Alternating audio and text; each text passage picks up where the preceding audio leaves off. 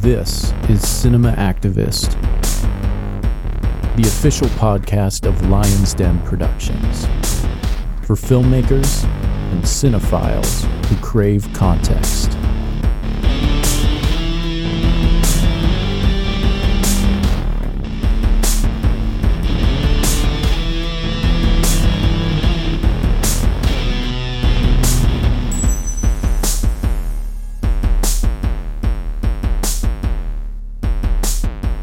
So with me today is Jeffrey A. Brown, writer and director of The Beach House. Thank you so much for being here today, Jeff.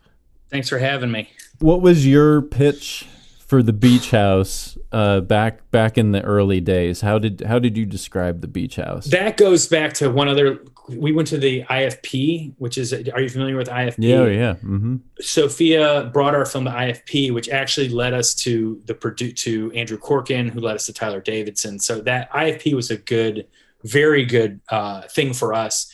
And that is really speed dating for pitching. So at first, it's like the first couple times our pitch was really kind of awkward. And then by the end of it, we got really good at it. We're like, this is what the movie is. So now I can't remember what it is. Now having to remember. Yeah. No, it's should I say it? Yes. Yeah. Say what you remember it to be or what you would say now when somebody says, what is The Beach House? What's The Beach House about? The Beach House is a science fiction horror film about a young couple struggling with the future of their relationship, who discover unexpected guests at the titular beach house, and things go downhill from there. Nice. That's good. That's good. Unearthed has a similar one. Yeah. What's the land is drilled, things go downhill from there. Some doors shouldn't be opened. That's right.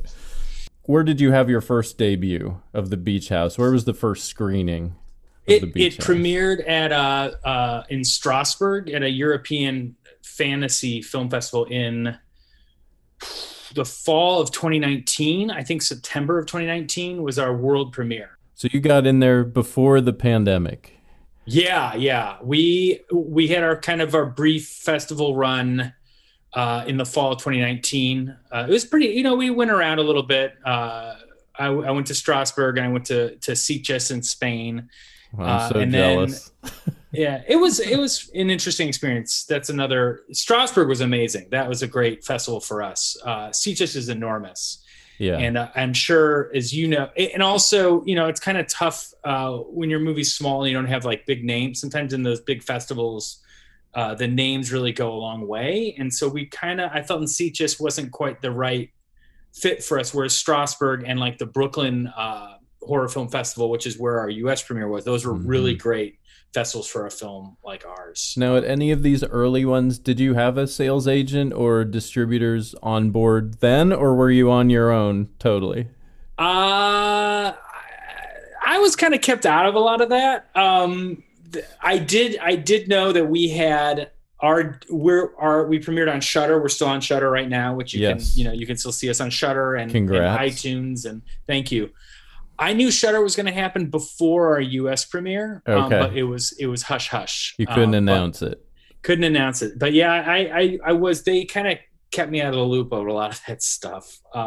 You mean as far as like the producers and stuff, they were handling the business side, or? Absolutely, yeah. Okay. I was not. My background is we were kind of saying beforehand, is in physical production. My background is in locations, and one of the big, I'm sure, and are you guys self-distributing, or what is? No, we held on to our theatrical and our Blu-ray rights, which I'm curious to talk to you about because, that's a whole sidebar, which we'll get into. But we held on to those, but otherwise we had a sales agent international and a different one domestically, and so we're kind of like different distributors all over the place, kind of. Yeah.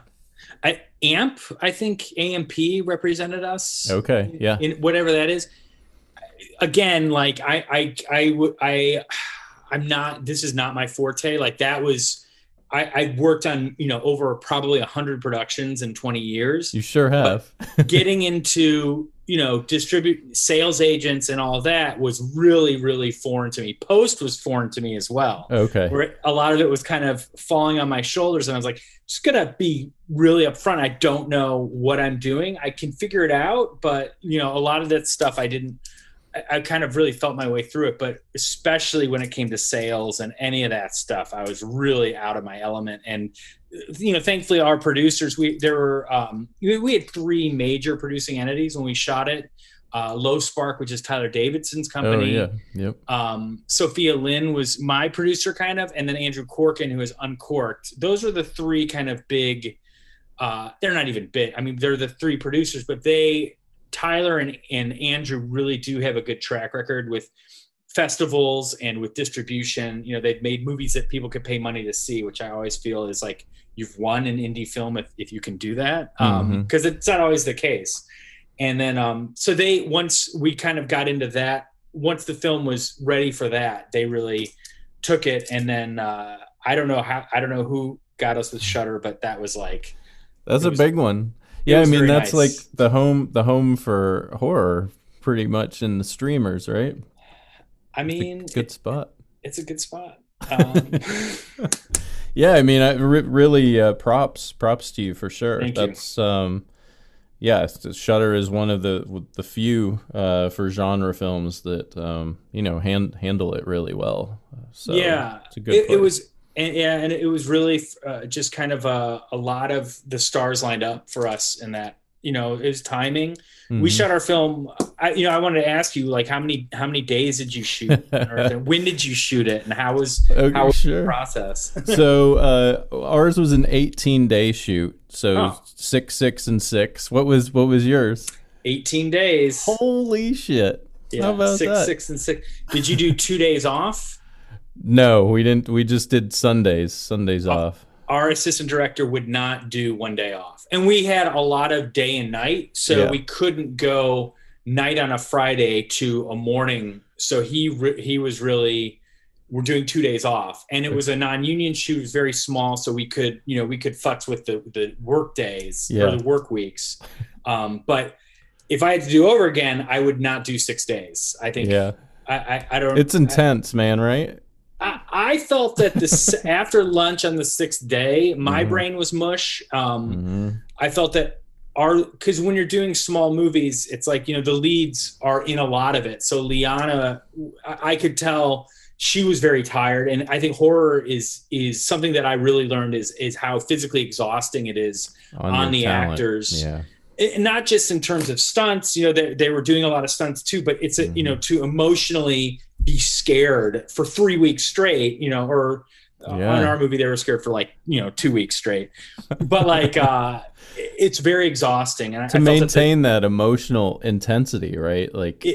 It would break you and I probably. I mean, it's definitely something I've taken into consideration with future projects, just kind of seeing if the actress has a background with horror or with stunts or with something that can bring that level of intensity and maintain it. Cause it is that's a physical act, it's not an intellectual. Yeah. And that I noticed on the 6th day was just like productivity after lunch was just down the toilet. Everyone was just like, when's today going to be over? And I don't like, I don't like that. No, that's not good. And just so you know, we had to fire our AD on the second day. So we were flying a bit blind and had to improvise for the rest of the shoot, basically. So I don't like hearing. I'm sorry to hear that. Yeah, it's not a good choice. It's a tough. One of the things with Beach House is that I really wanted it to be flexible, and we were our schedule was like kind of a joke. I don't mean that in a bad way. I mean, like, you had a lot of nights, right? You had to have been doing. I mean, there's a lot of night stuff in your film. Well, it's horror. We gotta stay up all night. You become like a vampire. It's like I like that feeling of seeing the sunrise and it's quiet and I don't know how many days. I think we went into nights on our 3rd day and kind of stayed there. Yeah, that's fine. I don't know. I'm a night person, so I didn't really. That can be tough too, though. Like, I think psychologically, like ending your day as the sun's coming up can be kind of weird in a whole other sense. Yeah. For the cast and the crew. You were fine. They were fine. They loved it. I wanted to go there though. I wanted it, I wanted the movie, the setting of it and the mood of it and the atmosphere was to be a little off. So yeah, I'm just like thinking back now. I'm thinking about the movie, about what scenes we were fighting daylight, where the sun's coming up, and there were some where we were really like scrambling to get those last shots before the sun just ruined it. Right. When did you shoot? When did you do your 18 days? We production? Shot in the spring of 2017. Okay, we shot summer of 18. Yeah, August of 18. So you had a long post. We did. It was in a viewable stage, I think, by December or January of 2018. And then our next year was very, very slow for a lot of reasons. Do you want to get into any of those struggles? Well, what's the old saying is it can either be cheap, good, or fast. Mm-hmm. You only get two of the three. And so we went cheap and good, I hope, as opposed to fast. It just... Sure. There are a lot of digital effects in our film, way more than you probably can tell. I mean, which is good. That's good. You saying that, we get that a lot on Unearthed too, which I like hearing, right? Like, was there a lot of digital? Yeah, I mean, more than you would think. It's a lot of like enhancements and like hiding things, What about with you guys? Was it like, and some of ours was fixes too. Like sometimes we would have a shot where like a curtain right there in the background is like closed in one shot and then open in another, and we're like, oh, what the hell? How did we miss that? That was another thing that I've done on some of the locations work I've done. I've dealt with VFX units, which I think helped, but we're dealing with budget levels that are much, much different. Where money, I always feel on low. I mean, my pedigree is in New York City, which is its own entity in terms of filming. But on a big budget movie, the problem is always space and size. It's like, where do we put everybody? Where does everybody go? On indie, it's always budget. There's never. It's no matter what the dictator is the money. It's like everything is way too expensive, and how can you do it for less? And so we went in Beach House wanting to be as practical as possible. I still love. I do think that the digitization of science fiction and horror is not helping necessarily, and I don't think that it's. I'm not a Luddite. I'm not saying that like, oh, digital is bad. I think it's just another tool. It's another paint. It's another paintbrush. It can be a crutch. I think it's a crutch. I think it has to do with speed. I think that when we were shooting, and I noticed in Unearthed, you have a lot of like, there were some kind of gooey close-up shots, which I'm assuming you guys did without actors. I think some of the practical stuff, I love David Cronenberg, and he was really making his movies before digital was kind of taking over. He was an innovator in digital with Dead Ringers and stuff, where they started moving the line for split screens and I mean, he's innovator in so many ways. But I think that what I noticed is shooting practical effects with actors is like way slower than trying to do performance. Performance to me is lightning in a bottle. It's like you're trying to get them to get those little moments that they're not thinking about. And then you go from like, let's do 20 setups in 6 hours. Let's move as fast as we can, do just keep going, like grab the camera. Let's, do that. And then you just go to like, slow. And we're going to set up for 2 hours. Yeah. That was a big learning thing, I would say, for Dorota and I as well, is that the setup time required on practical. And it was like our special effects supervisor would try to explain that to us of, give as much time as you can for this stuff. And I didn't really realize that, that can mean like, it can mean like 4 hours, like. Yeah. I mean, it's like stunts. It's like, a stunt will take 5 hours to get everybody set up, get all the cars ready, and then you get like 1 or 2 goes at it. I mean, now they would have like 10 cameras going. Yeah. Which is something else I would probably do. And we did it. Did you guys ever use 2 cameras? We did. Yeah. We didn't plan for it. Did you plan for using 2? From the get-go? We definitely did. I mean, the biggest one for us was the dinner scene, which is, I was, for some reason, I was really scared of how long. It was like, the final product is, the original dinner scene was much longer. Oh, okay. And we shot like 10 pages in 6 hours with 2 cameras. And so we designed it to be that. I watched Michael Winterbottom is a director I really, really like. And so we watched The Trip. And we watched how they covered a dinner scene with 4 people on that. Mm-hmm. I mean, we pretty much ripped it off. But I felt that the way I wanted it to feel, and I think that, you know, Liana, our lead in The Beach House, like her performance really kind of shows kind of what it like, that was like what we were going for. I mean, all the actors do well in that, but it was her in particular is like those close little moments that we could get with 2 cameras. But doing practical effects, a lot of them we, you know, as you said, we had to clean them up with some digital stuff. I think much, much more than we had anticipated. And that comes to my inexperience a little bit with that. You know, it ultimately, as you know, is like the director, it's all on you, you know, in the end, it's you, it's your name on it and all that. And so I think that, you know, that we were a little bit optimistic. And I think production is not optimistic, it's pragmatic. So I'm like, I was a little bit like, yeah, this will work out. It'll work out. Right. Of course. Because you have to be that guy too, right? Like, yeah, I am not a positive You can't be like, oh my God, everything's fucking up. We're screwed. Well, I mean, somebody's got to, you know, I'm not positive in that. I'm usually not optimistic, but I think we were really hoping that some things would work out better than they did. That said, after going through the process of shooting and seeing what we could do in post and how far our money could go, which was not far in terms of digital effects, there's definitely I don't see simple solutions. And so there's a lot of things I would have done.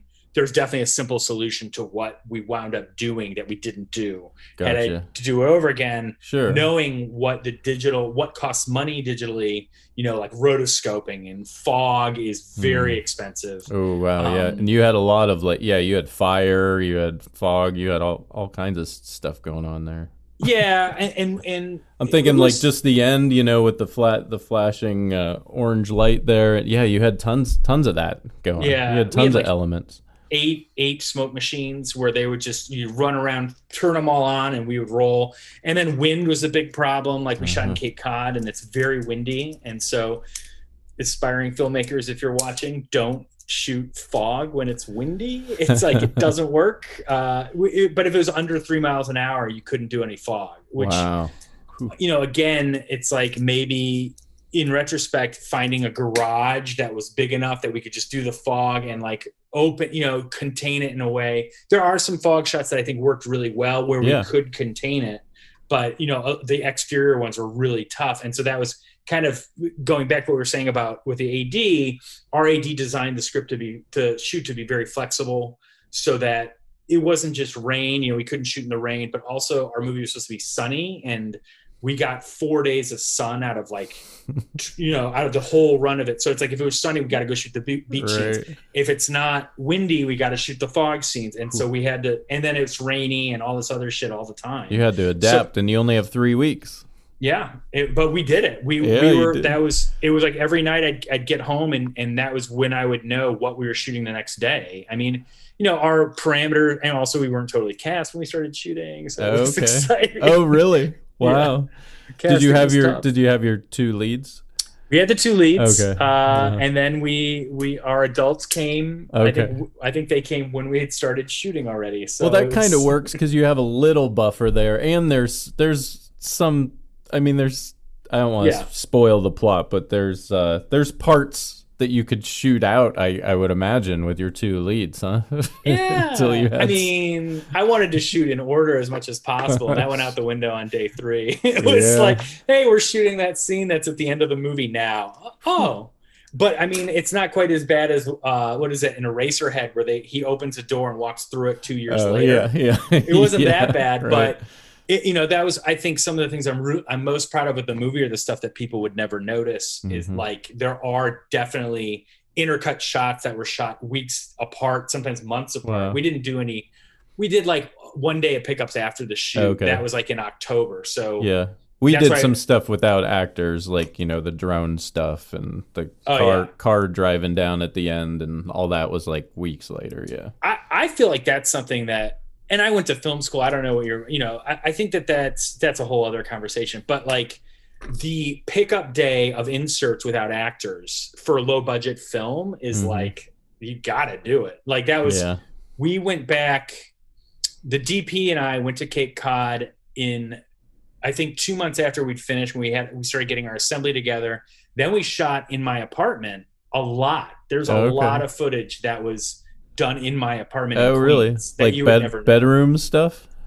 The bedrooms? And if there's anything without an actor in it, it's probably from my apartment. Just like inserts of sinks. It was like hands, my hand is in the movie a lot. But that kind of came from our editor, who is really Aaron Crozier, who's very, pretty experienced he does a lot of documentaries as well as horror. And he would just be like, hey, we need another shot here. And then be like, really? And he's like, yeah. But that's something I think that's also experience, is just like kind of telling you what is, the punctuation or the rhythm of the scene. It's like, well, it's going to go to a close-up of a door shutting. And it's like, oh, well, we need that. I didn't know, I wasn't thinking about that. I was thinking, I think broad. I mean, there's a lot that our rough cut of the movie was like almost 3 hours long. It was like, yeah, it was, that was a drink at night. I was like, oh, how long was your script?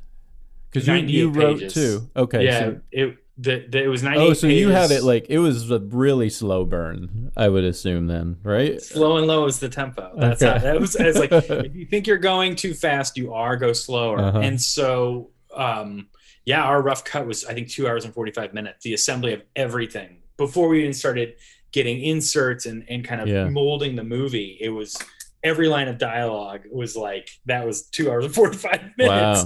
Wow. And the editor was like, hey, he's saying the same thing 3 different ways. 2 are going. And I was like, oh, really? That's so poetic and nice. And I was like, nope, it's going.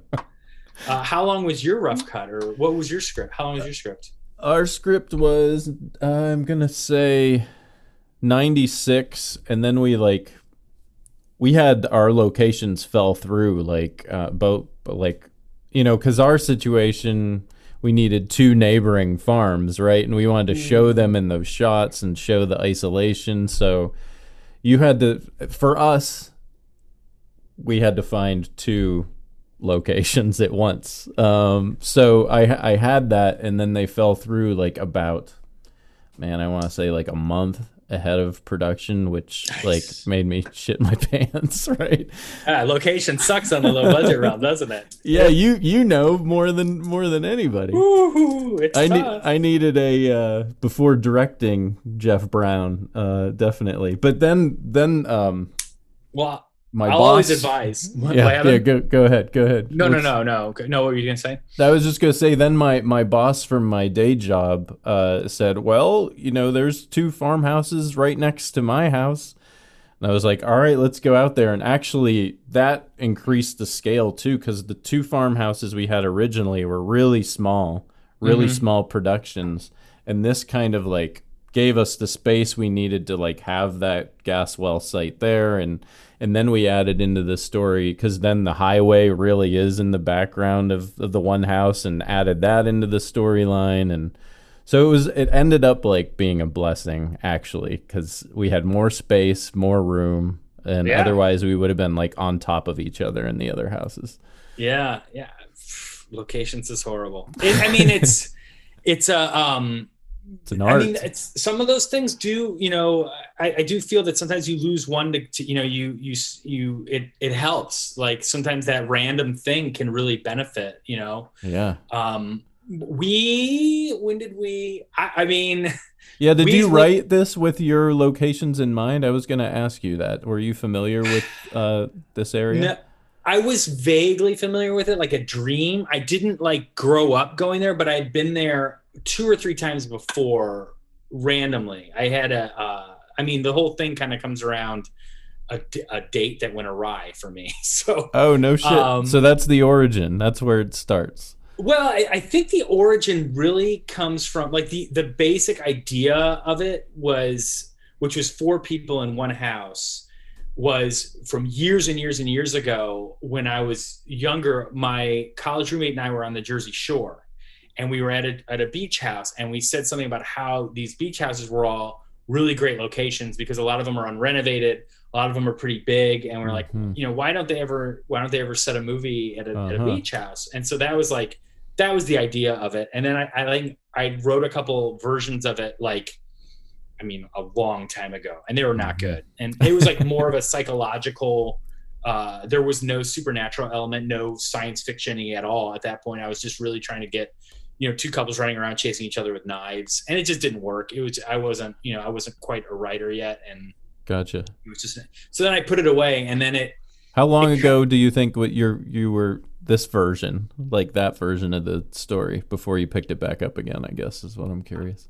I'd say 2004. Oh, wow. So I have them. I can't read them, though. I'm afraid to read them. But like 10 years or something before you picked it back up? Oh, yeah. Wow. Oh, yeah. And well, then what happened is that our producer, Sophia Lynn, was a friend of mine socially, and we worked together. I location managed a couple movies for her, and we had friends in common and all that. And she was having a tough time we were having a drink and discussing making independent movies, and sometimes people in the film industry, go figure, are not real nice, and so she was having trouble on something. Yeah. So I said, let's make one of my scripts. Let's do that. And she's like, oh, okay. And she was like, yeah, let's do it. And so then I was like, oh man, which one? And so then I looked at the Beach House again, and I was like, well, this is, I'd say 2011, 2012. Okay. Yeah.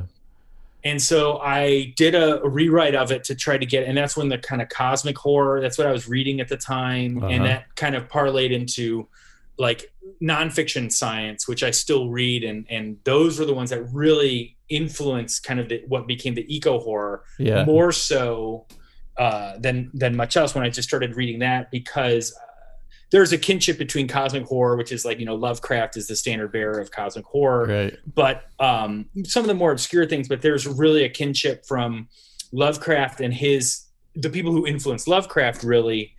And then like William Hope Hodgson, not to get too literary nerdy, but like, not familiar, but I'll have to look him up. Well, he's writing in the 1890s or 1900s, kind of when science and Darwinism was kind of getting into, science and science fiction. A lot of science fiction, as we know it, it's a newer genre. It didn't really exist, 150 years ago. There's always precedents. I feel that, Dante's Inferno and the Bible are horror. Those are horror stories. For sure. With people being punished, for their sins, so I think horror there's an element of that. In Halloween is you have sex and you get punished for it, which is a reaction to, free love and whatever. So in this, because it sounds like you had kind of a straight up either like a slasher or an invasion or something, maybe was your original concept. With this, did you how much of it was considering audience and, kind of the timeliness of eco horror coming back up, or is that all coincidental? It's not coincidental. Is not, man. I can talk for days. I'm just going to warn you.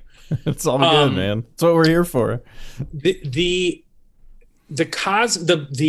cosmic horror of reading Lovecraft and all those guys, the guys that influenced him and the people that he influenced directly. Like he had a whole circle of writers that he corresponded with because he was a scared, sickly little man who didn't go out. I mean, he's also horribly racist too, which is, another aspect of him, which is it's part of him. It's part of what he's writing, but it's a bad part of it. He's not a great guy. He, as much as I admire his imagination, he has an amazing imagination, and his skills of description as a human being, he's pretty despicable.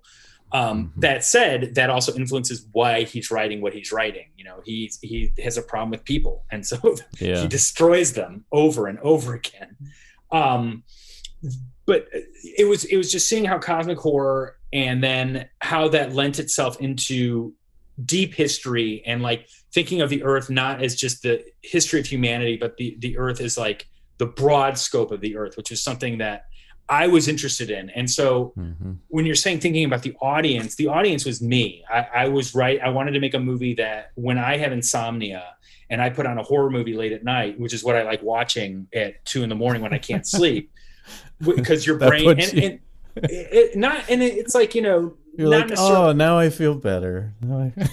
I just like where my imagination goes at that time of night, and when they're not necessarily like the scariest horror film, like I love the movie The Wraith, which is this 80s movie. perfect to watch at 2 a.m. when you can't sleep. I don't know why. And if you like half pay attention, but I wanted to make that movie for myself who had insomnia. Gotcha. I think then seeing that movie in a theater with people was kind of it was like, because that's another thing about the rhythm. We were kind of talking about that before, about the rhythm of the scenes. When you're thinking about an audience and an audience is going to react. Yeah. I mean, that can also be maybe problematic, but that's something with a newer project that I'm working on. I'm really thinking about that screening with, with a full crowd, because that was like, in Strasbourg, we saw they played it at a big, like on a massive screen, and I was like, "Oh my, this is not." And I was always telling him to get it louder. It's like, how loud can we make the movie? Make it louder. Yeah.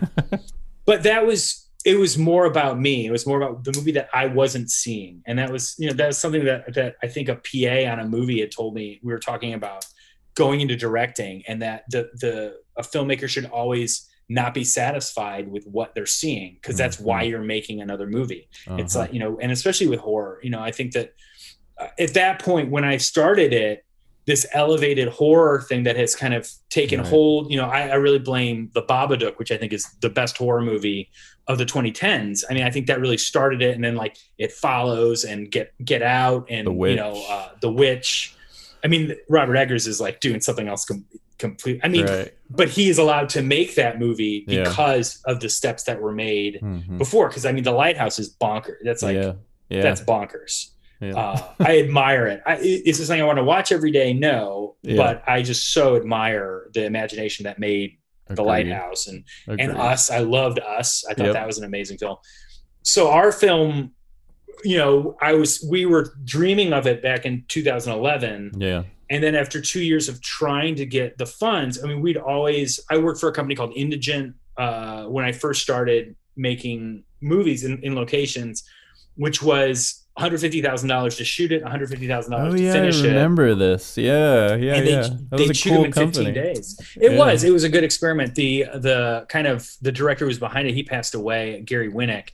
But I Pieces of April was an Indigent film, and I worked on a couple of those when I was like in my early 20s, right out of film school, just doing locations and figuring it out the wrong way, having things fall through like the day before, and you're like, oh my, what are we gonna do? We are boned. It's like, but you always, I don't like the phrase, oh, it'll work itself out, because like in locations.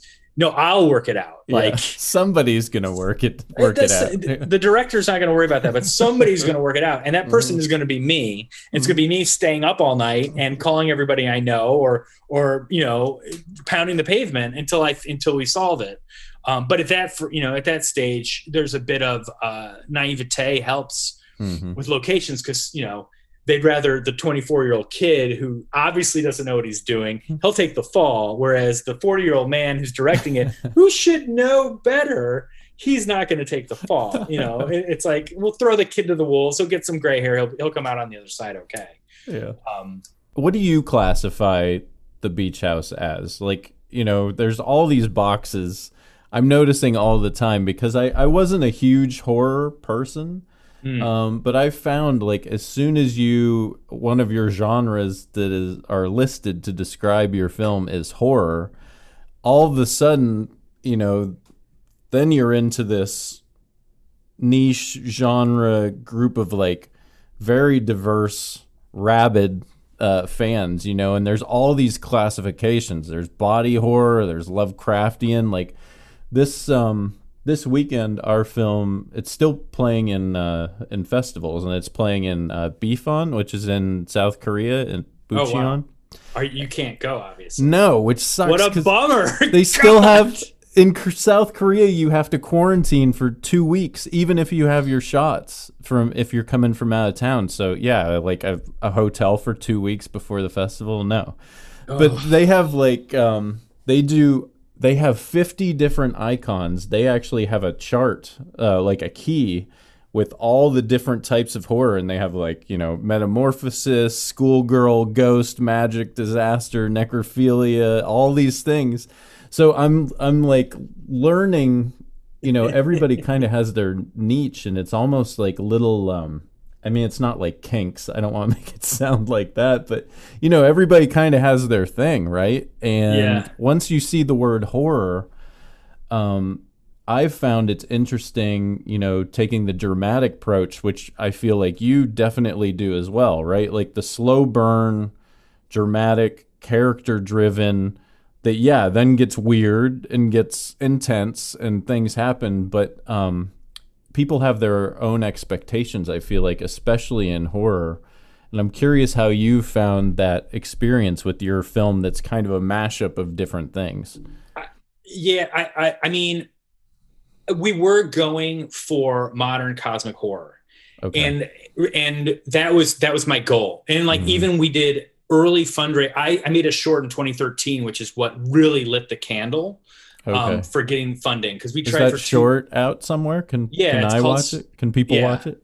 It's called Sulfuric. It's on YouTube. It had a good festival run. It premiered at Fantastic Fest. Great. And I didn't know anything about festivals either. So that was like, kind of when I talk to young filmmakers, I don't talk to young filmmakers, but if I do, I'm always like, don't listen to anybody. Just put your head down and make your movie. And then with the festivals, really do your research, because there's a million festivals, and it's great to have it in 50 or 100.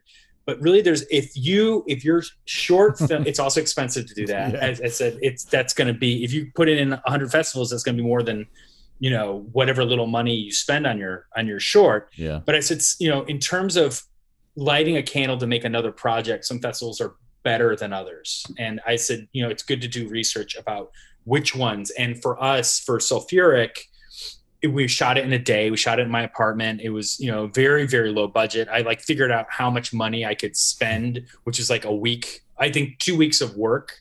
And then that would be it. And so that was our cap. And that's what we did. But thankfully it was, there are elements of it in the Beach House, but it's on YouTube. But the Fantastic Fest screening was really the big one. Cause great from festival. that, great festival. It was just, we played some local ones too. But that one really helped. It just kind of made us, I think, made the Beach House be taken a little bit more seriously, and me taking a bit more seriously as a filmmaker and not as, the location manager, which a lot of people were like, you're a location manager. What are you, please. Wow. And then of course they're crappy movies, you kill yourself for. Right. Anyway, that's the bitter side. Sorry. No, it's all good. So straight talk. We got straight talk here. It's good. But Sulfuric, from that to the Beach House, and then it was the rewrites of the Beach. There were a lot of rewrites of the Beach House, but it was always the cosmic horror. And then, of course, right after we shot Beach House, the Color Out of Space, right, which is my favorite of the Lovecraft stories. It's not quite like his other ones, but I think it's his scariest. I think it's his best one. Do you think, because I haven't read, that isn't one of the ones of his I've read, is the tone of the film similar to the tone of the book? I would say yes. Okay. I mean, it's like, if you only read one Lovecraft story, I would say that one. I mean, that's a controversial statement. Okay. But of course, then it's like we finished shooting and they're like, oh, hey, they're making a movie of Color Out of Space. And I was like, oh, really? And I was like, who's doing it? And they're like, oh, Spectre Vision, which I already knew from Mandy and from a couple other movies. And I was like, oh man, they're a great company. That's gonna be good. And I was like, who's making it? And they're like, well, Richard Stanley is coming out of retirement. And I was like, oh my God. And of course it came out right before our movie. And so it's like, well, this isn't that different from Color Out of Space. And I was like, I didn't want that to happen. Yeah. That's not what we wanted to happen. We've gotten that a lot, just so you know. With Color Out of Space. With Unearth is like, oh, it's like a Color Out of Space, but like boring with farmers. And we're like, what the fuck? I saw Color Out of Space like once it came out on disc. I had to rent it because I was like, all right, so many people are referencing this in reviews and stuff, and that's why I was wondering about the tone, because I feel like, there's similarities. I guess there's similarities to any kind of certain type of story elements, right? But the tone to me was like so different that I wouldn't compare. I don't think there's a comparison there. I don't know. I mean, yeah, they're it's all a little cousins. wacky. It's a little wacky. Well, there's also like eco horror, which is something I'd never really thought about with the Beach House, and that was kind of a. But I totally did when I saw it. Which I surprise you in my email when I was like, I want to talk about like I'll talk about anything. I mean, I love movies. Have I seen a lot of eco horror films? Absolutely. But it was not a conscious. I mean, there are very clear references or influences on the Beach House, but I wasn't thinking eco horror at all. I was, I really kind of wanted to come at it from an abstract place, and that was like, and also just to see a horror film that I hadn't seen before. I mean, I think that we get a lot of, it's like The Mist or The Fog, which I think is a really superficial comparison. Yeah, for sure. I love John Carpenter, and The Fog is not one of his good ones. So I'm like a little like, it's no The Fog, and I was like, all right, well, pirate ghost movie, go ahead, whatever. And as you'll see, I won't tell Adrienne you said that. Oh yeah, because she's in that, right? Right. Yeah, I'm sure. She's in anyway. She's in a bunch of John Carpenter. Yeah, movies. yeah. Horror fans are very. I mean, I'm a horror fan. That was something that I think. So are you picky? Yeah, I guess what I'm getting at is like, because that was a new experience for me. Like, are you? They're the true believers, my man. They are picky. They're in. Well, there's rules. It's like there's rules to things, and like I like breaking the rules though. So in a way, I'm happy that it's like that ours is divisive. I feel like yours is divisive too. Do you feel that way? Yeah. Yeah. As long as somebody likes it. Yeah. I mean, I like it. My wife likes it. We're like, that's good. My friend, that was something I was not prepared for, by the way, the social media aspect of everybody giving their 2 cents on the film. And I think I think after you've made a movie and been through it, I mean, I really feel like it's getting punched a lot making a movie. Like, you got to get those arms up because they're coming. And it's like, that the peanut gallery of comments. Yeah, I'm glad people like it. Sometimes when people dislike it, I really like reading the reviews of the really harsh ones. Yeah. But the only response is to make your own film. And if you're really that, that incensed by something, and that's kind of like with me, I think I had worked on a lot of movies and seen a lot of movies where I'm like, they're just not getting it. Like, how is this movie, they're getting $20 million to make this film, right, and it's horrible. Like, how is that possible? And then the only response is to make your own film. There's nothing else. Like, talk is cheap. So it's like, go make your own film, and you'll see what it's like. You'll see when the sun's coming up and the actors are tired and mad at you and everyone's looking at you like you're an idiot, and you're like, okay, guys. This isn't David Fincher when you have like an entire day to shoot just like people picking up a coffee cup and getting that close up, like we can't do that. We can't do that stuff here. But I like, that was something where I was like, everyone's like, oh, that's crazy how Kubrick and Fincher would do hundreds of takes. And then while we're shooting it, I think we got one shot that was like 8 or 9 takes. Most of them were 2 or 3. Yeah, we would just move on. Same for us too. There's like 1 or 2 that we got into the 8-9 range.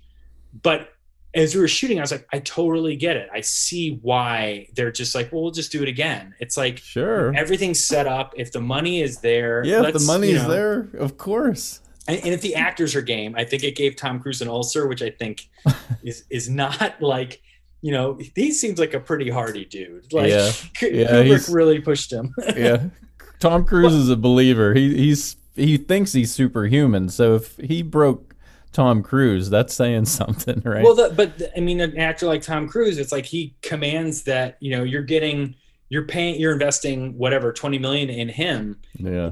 That dude's delivering, he is going to deliver. And I've seen that with a lot of, I have a lot of respect for actors. I think they get a bad rap because they are so, they're public figures kind of unwittingly in a weird way. It's like, it's just the nature of the beast, and they're professionally attractive. Yeah. So like, you take pictures of them walking down the street, they still look good no matter what, and we as consumers, as a mediated culture, we're drawn to that. And there's an industry around their existence. That is a lot of money. And so sure. It's unfair that they are so scrutinized. It's like, I have bad days all the time, but no one's going to write up about it. Whereas an actor might have a bad day, and then it's like, well, he's a horrible person. It's like, is he? You know, I don't or you step out of the house and everything you decide to wear just to get like the mail, right, is like scrutinized. So how involved were you in the casting process?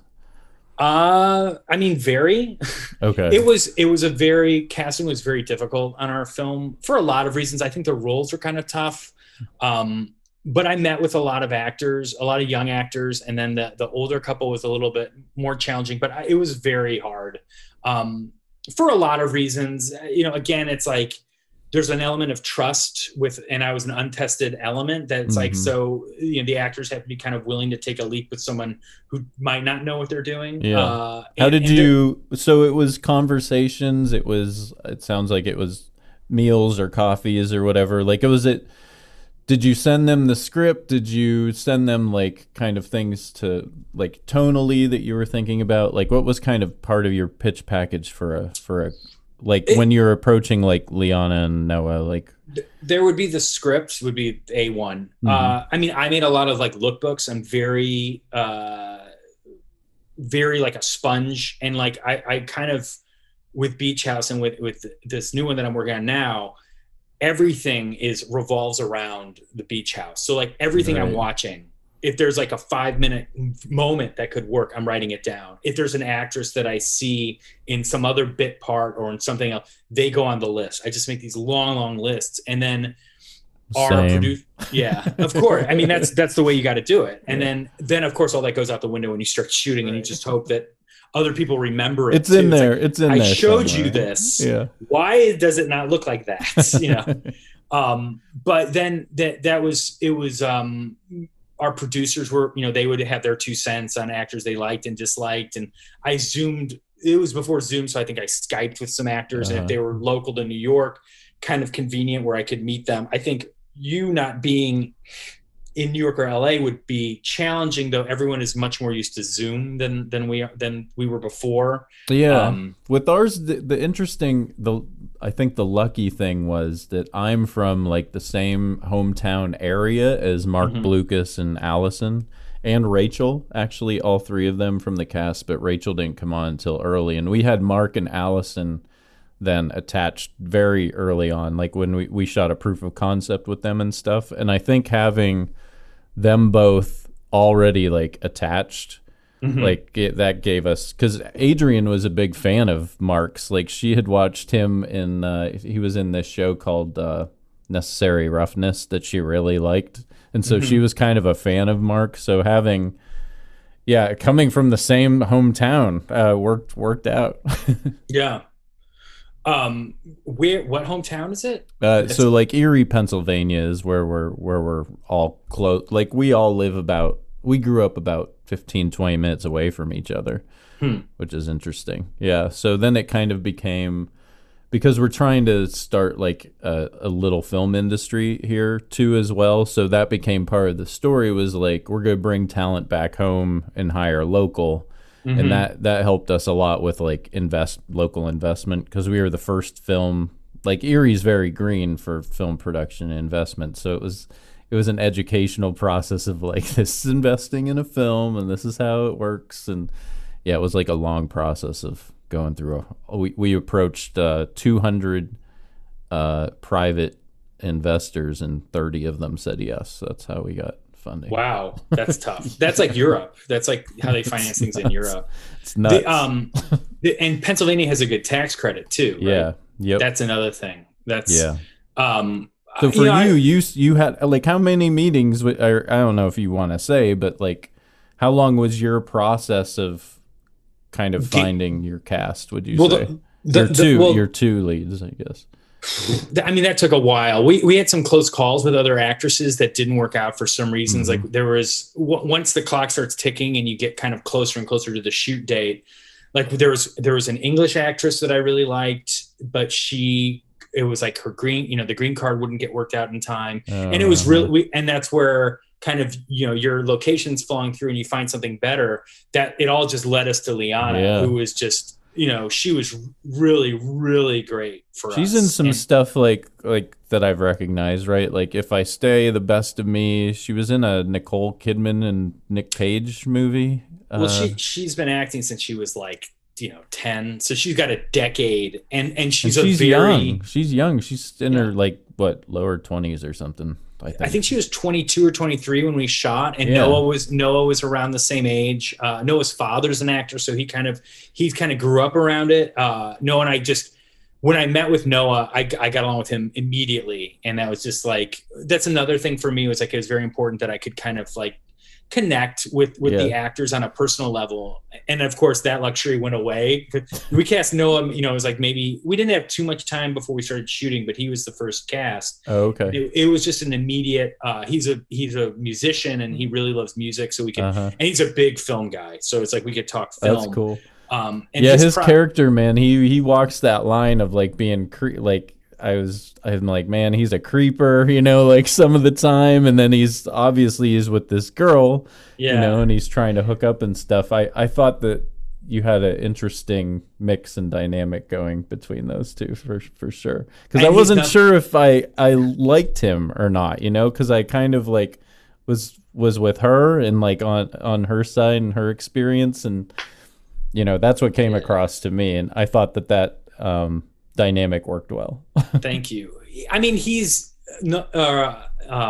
Randall's not a sympathetic character. I don't think that all characters have to be sympathetic. Sure, that's like a executive criticism where they're like, well, I don't like anybody. It's like, well, look at The Hangover. Bradley Cooper's character steals money from his students. That's not a likable character, right. but the actor makes it likable. And Noah is nothing like Randall at all. Like, he's not like that. And I think that's a testament to his performance, that people don't like him. For sure. Like, when is he going to die? But that was, to me, there was something that was a more kind of a thematic through line about relationships. Love to me in movies is very simplistic. It's usually just the initial, it's either like the initial feeling of love of this romantic love of you don't say anything, or the yearning for pining for this object of your affection. And then, or it's like the other end where the relationship's at its end. Yeah. And for me personally, I think that love is much more complicated and beautiful in kind of the length of it and the density of it. And so I wanted a glimpse of that. It was, we were talking before about deep history and deep time. I wanted a glimpse of a time in a relationship that's not the romantic and not necessarily the outs, but a moment of ambiguity where Liana's character is really dealing with change. I mean, the whole movie is a massive metaphor for change. Mm-hmm. And that was, it's like, what, am I with him or am I not? I don't know. And like, I think that to me was something that I was going to throw it all away? Is he bad? I mean, he says he loves me. Like, what does that mean?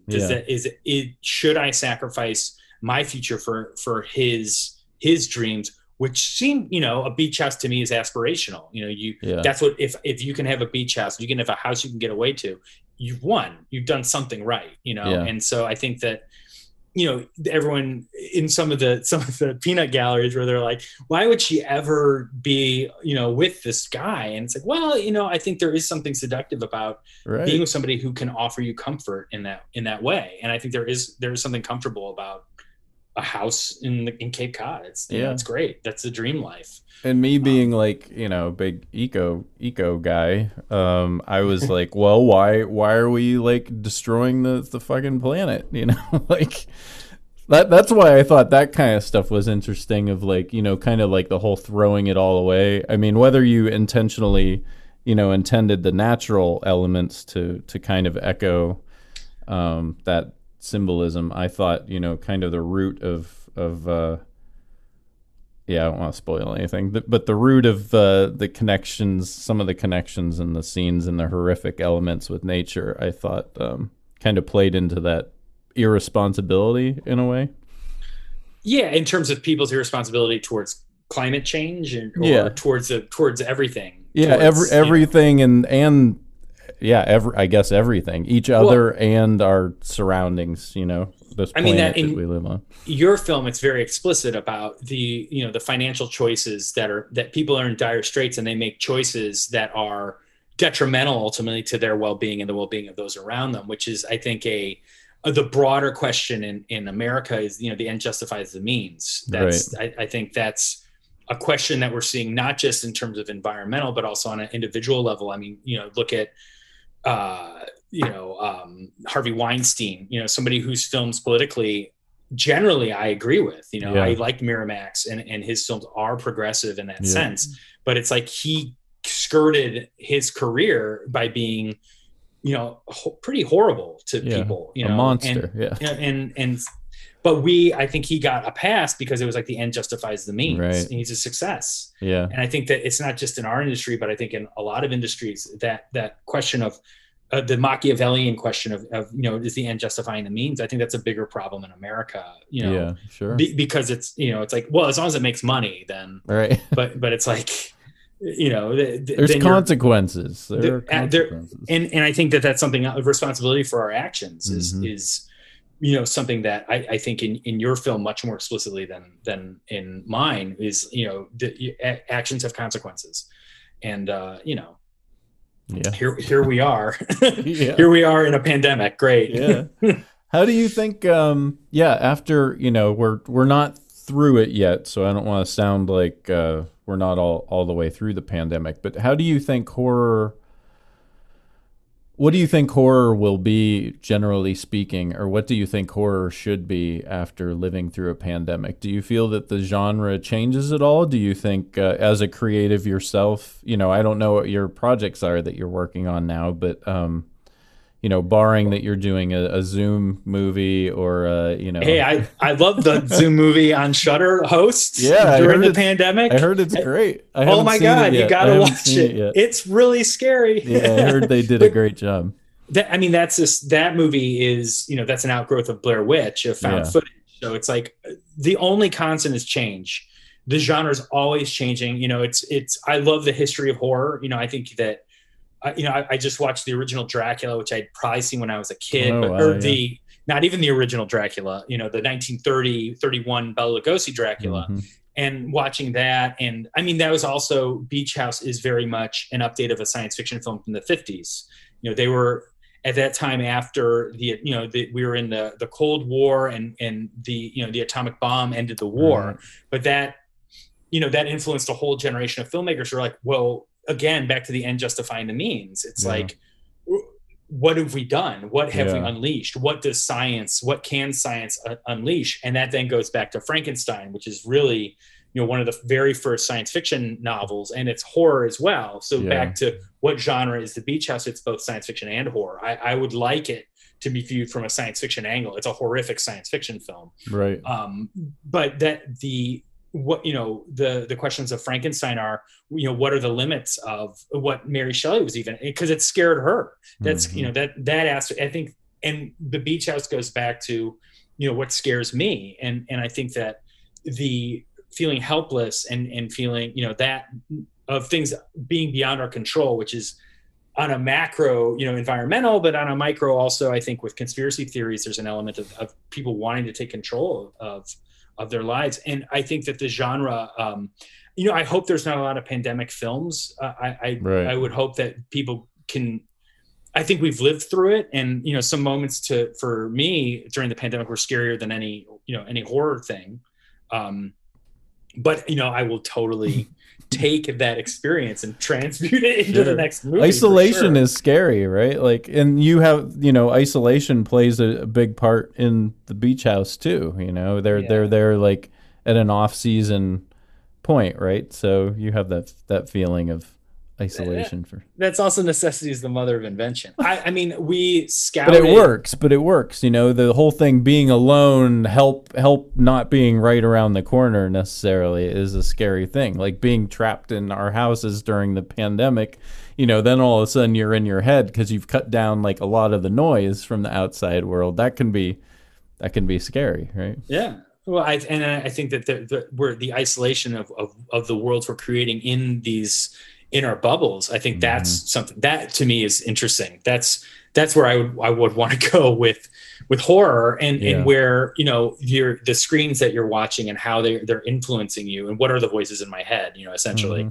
I mean, you know, the voices that aren't really there, but they're kind of there. Right. But I mean, that's also like isolation. I remember when I was telling you about that movie I did in Westchester, Pennsylvania, and I was, you know, locations, you're the first wave of offense. So and it was low budget. So I was like the one-man band. I was the whole department. And I was staying in this house that was going to become our production office that was in the middle of nowhere. And I remember being in this big house by myself and just like, I heard something and I was like, you know, if someone's in here with me, like the cops aren't coming. Like I gotta, you gotta figure it out. You're on your own, man. Yeah. So I think I grabbed a golf club and was like, well, this should work, you know? But that, you know, the isolation of it too, I mean, that I think to me as a writer was very hard because, you know, cell phones and cars get you out of a lot of jams. And so there was an element of trying to think about, you know, where the cell phone plays in, because she does have a cell phone, but it kind of, I mean, they leave it on the beach, which some people, you know, once you get to the peanut gallery, they're like, why didn't they just call? You know, it's like, well, they left it on the beach. They didn't go back down there. Right. But you know, that's again, it happens. They're taking drugs, man. You know, you got a good out there. Everybody is like, you know, tripping but that was I mean, you know, they didn't quite know what they were taking. It was maybe the dose, maybe they were, you know, the dose is a little bit high, but also, you know, they were breathing it in. So there's stuff blowing in. Also masking, you know, what they were seeing. So that was like another aspect of not quite knowing what was going on. And that scene was kind of based on something that happened to my grandfather, which was weirdly enough, there was a gas leak in a cabin and he got sick in the middle of the night and had to go to the bathroom and threw up when he got outside and realized that they were all getting asphyxiated. So he got everybody out. So that was an invisible, you know, an invisible thing. Visible monster of sorts. Exactly. Yeah. Wow. That's terrifying. Yeah. So it's in the beach house. I blame my parents. It's all their fault. It's all their fault. They know this. I've told them many times. Was it a set when the woman, I'm trying to think of her name, Jane, I think it is, when she goes outside, was that a set or did you, because the lighting there is really interesting and you know, you're playing around again with like a lot of foggy elements and stuff. I'm curious. I don't think that would necessarily spoil something, right? If we talk a little bit about that. It's been out for a year. That's true. Away. Okay. That was a forest near where we were shooting. It was a kind of a little ravine. That in particular is something that had I to do it over again, like we shot night for night with that. And then I worked on The Dead Don't Die, the Jim Jarmusch film. Oh, okay, cool. And that whole movie was shot day for night. So there's no actual night. There is, I mean, we did shoot late on some things, but all the exteriors were day for night. And I was really, I think the DP, Owen, we talked a lot about day for night and I was really against it. I was like, no, we're going to shoot during night. Like it's night, it's dark, you know? Yeah. But then you saw it happen. Night, and the challenges that kind of came from shooting at night exterior, especially on a budget, is super, super tricky. And so had I known then what I know now, I probably would have shot that sequence differently. But I do like some of the shots. I think look really great. And again, that's another thing. It's like hit fog with a light. It does weird things. So you know, we start getting into that. But that was one of the last things we shot, actually. I kind of want to ask you what you're working on now. I'm curious if you can share anything. Like I can't, but hopefully a year from now you'll see another movie from me. I'll just leave it that way. Yeah, that's good. Until day one, I'm always like, if nothing is set in stone until like. Well, are you writing? Are you writing it? It's work. I'm collaborating on something. Okay. All right.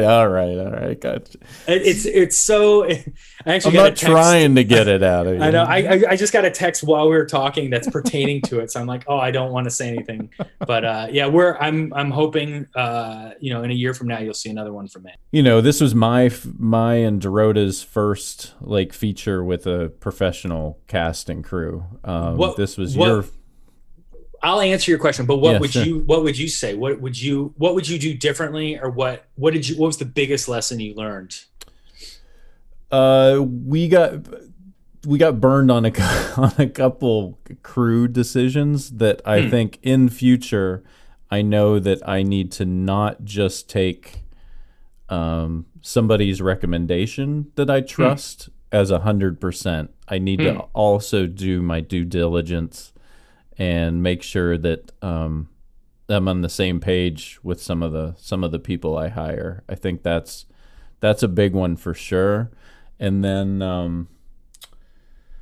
I think that's probably the biggest one. That was the toughest part, was like, you know, having a couple key roles down at the beginning, you know, and we were director. I was writer, director, producer, and Dorota was director, producer. Once you put on that producer hat, like Dorota said, you know, the next one she will not produce. Like, she just wants to direct. And I totally understand that, because it would be great if someone else could write it, to be honest, and it would be great if somebody else could produce it. I'm writing a couple things now that you know, I would be fine with directing. I think I could be I could take that producer hat off for sure, no doubt, in a heartbeat, if I had somebody like your producers, or, you know, somebody that would play that role. I think that would be another thing too, for sure. It's a lot of hats. We'll put a plug in some of that, and we'll talk off the record. I didn't get it. I was not a producer on Beach House, but I think I did because of my background. It was like the locations aspect of it was very much on me, whereas I think another director would not have been doing what I'm doing. And that was, but again, that's like any other role you have going into it, you have to take from that. And that's just money that you're saving in a way. You know, we had a location manager who was a friend of mine, and he had some connections to the Cape, and our producer had some connections. His father had some really good connections to the Cape, but not in a way where it's like, here's our house, you can go shoot there. They were still negotiating and still all that. But some things that I just know about, kind of, you know, location. I mean, you could just drop me any place and I could find you locations. So that really helped. Yeah. I think the advice for the low budget filmmaker is just like, first of all, I really think don't listen to anybody. I think that even people with the best of intentions can really kind of maybe knock you off course. For sure. They'll tell you'll hear no a lot, right? Just not the no. Even some yeses sometimes are the wrong thing. It's like, if you see something that you want to like do, just do it. Put your head down and just go. It's like, what was that Shia LaBeouf thing? Go do it. But I mean, there's some truth to it, because I think that, you know, that's not the right, indecisiveness, I think, can really be detrimental to doing creative things. And I really like that you guys are starting a film community that's not in New York or LA. I mean, I live in New York. I've lived here for a long time, but I really am sick of every movie or TV show is set in it's like, how many more times are we going to see a single person trying to make it in New York City? It's like, it's so boring. Right. You know, I'm so tired of it. And I really want to learn about the love life of somebody, you know, not in New York City. And I want to see those places. I want to see what other aspects of America are. You know, I know New York very well, and we all do.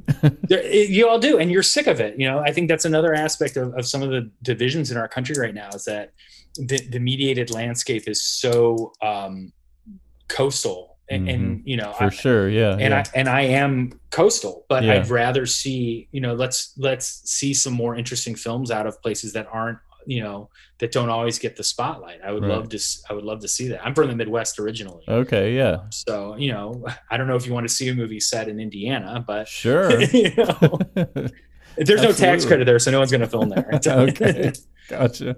So I would say that, and also I think the more you can do yourself, especially on the low budget range. You know, the more people you get involved, that is usually, you know, your favors with your friends. To me, it's like you get a couple free days out of them, and then you start taking advantage of them. So the more you can do yourself, the better. And I found that out also on this. There was a lot of stuff that I just wound up kind of shooting on my own with Art. My DP was great, and he would, you know, come over and, you know, we'd have a beer and shoot for 6 hours, shoot inserts or shoot dust or shoot abstract things. And that's like, I also found that I like being able to film like water for an hour and not have the clock ticking, not have an actor waiting, and just being like, let's just really find the right bubble, you know. It's like, I love that. I like kind of the mad scientist aspect of you know, hopefully someday I'll have a stage where we can really make some gory, you know, gnarly shit and film that for 6 hours. There's some gnarly shots in the beach house for sure.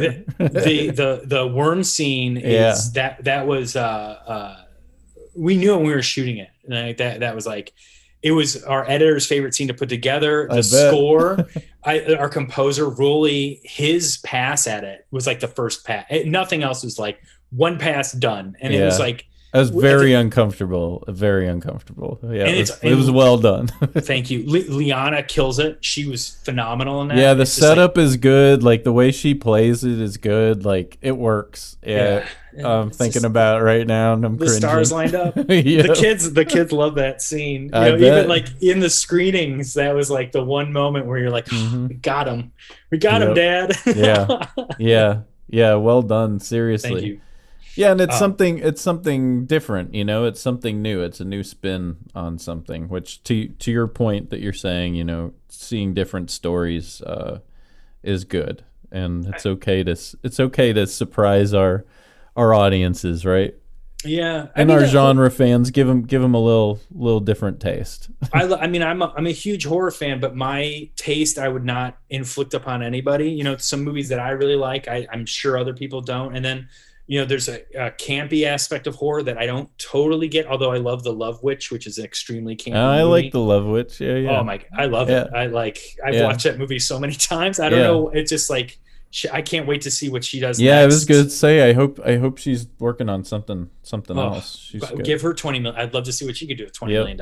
Yeah. But, you know, $20 million comes with a bunch of studio decisions. Notes. So it's a different, I mean, as much as it's like, oh, indie filmmakers, we bemoan the studio system, you know, those guys love movies too. They're just, they're dealing with a lot of money, you know, and money comes with, even on smaller levels like our film, you know, money comes with, there are concessions that are made with the money. You know, if I could finance it myself, I would, but I can't. So, so you're going to be working with other people that might not totally see what you're trying to do. But fortunately on ours, they liked all the gnarly and all the weird. That none of our later disagreements or what have you had to do with the gnarly or the weird. They were on board with that from the get-go. And that was fortunate. That was very fortuitous. Yeah, very much. Yeah, I worry, like with ours, that may, you know, like one of our most memorable scenes, I would have been worried that would have been cut or something. But it's one of those things though that when there's a big moment like that, hopefully they've read the script, right? And so you know what you're getting into. Right? That cut would have come in before, you know, that argument would have been had not on set. It would have happened a while ago, right? So that, you know, that's what you hope, and it's something that's that big. Like, how did you miss that? You right? Yeah, that doesn't quite work. Do you think that that it's beneficial that you have a diverse background working on different roles as far as then stepping into like the director leadership role? Do you think that gives you a perspective on set that, you know, maybe you can be more understanding to different positions on the crew that maybe somebody that's only been a director, you know, might... I guess what I'm saying is it beneficial maybe for young filmmakers starting out to not be afraid to like work the PA, you know, be in the art department, like work locations? Like, do you think there's a benefit to having those perspectives? Well, coming from someone who's done locations for 20 years, I would hope. I don't think I would not advise my path at all. I think I made a lot of mistakes, and that's a whole other Zoom conversation. But it led me to this point, which, you know, everyone's path is different.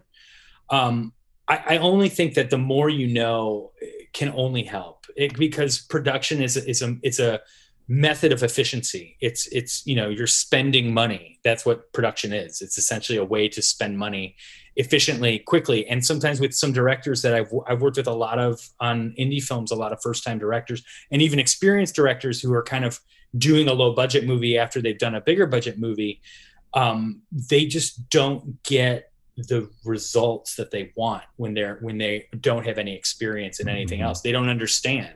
Well, why can't I throw a camera off the Brooklyn Bridge? Right. They won't let you. You can't they will not let you do that.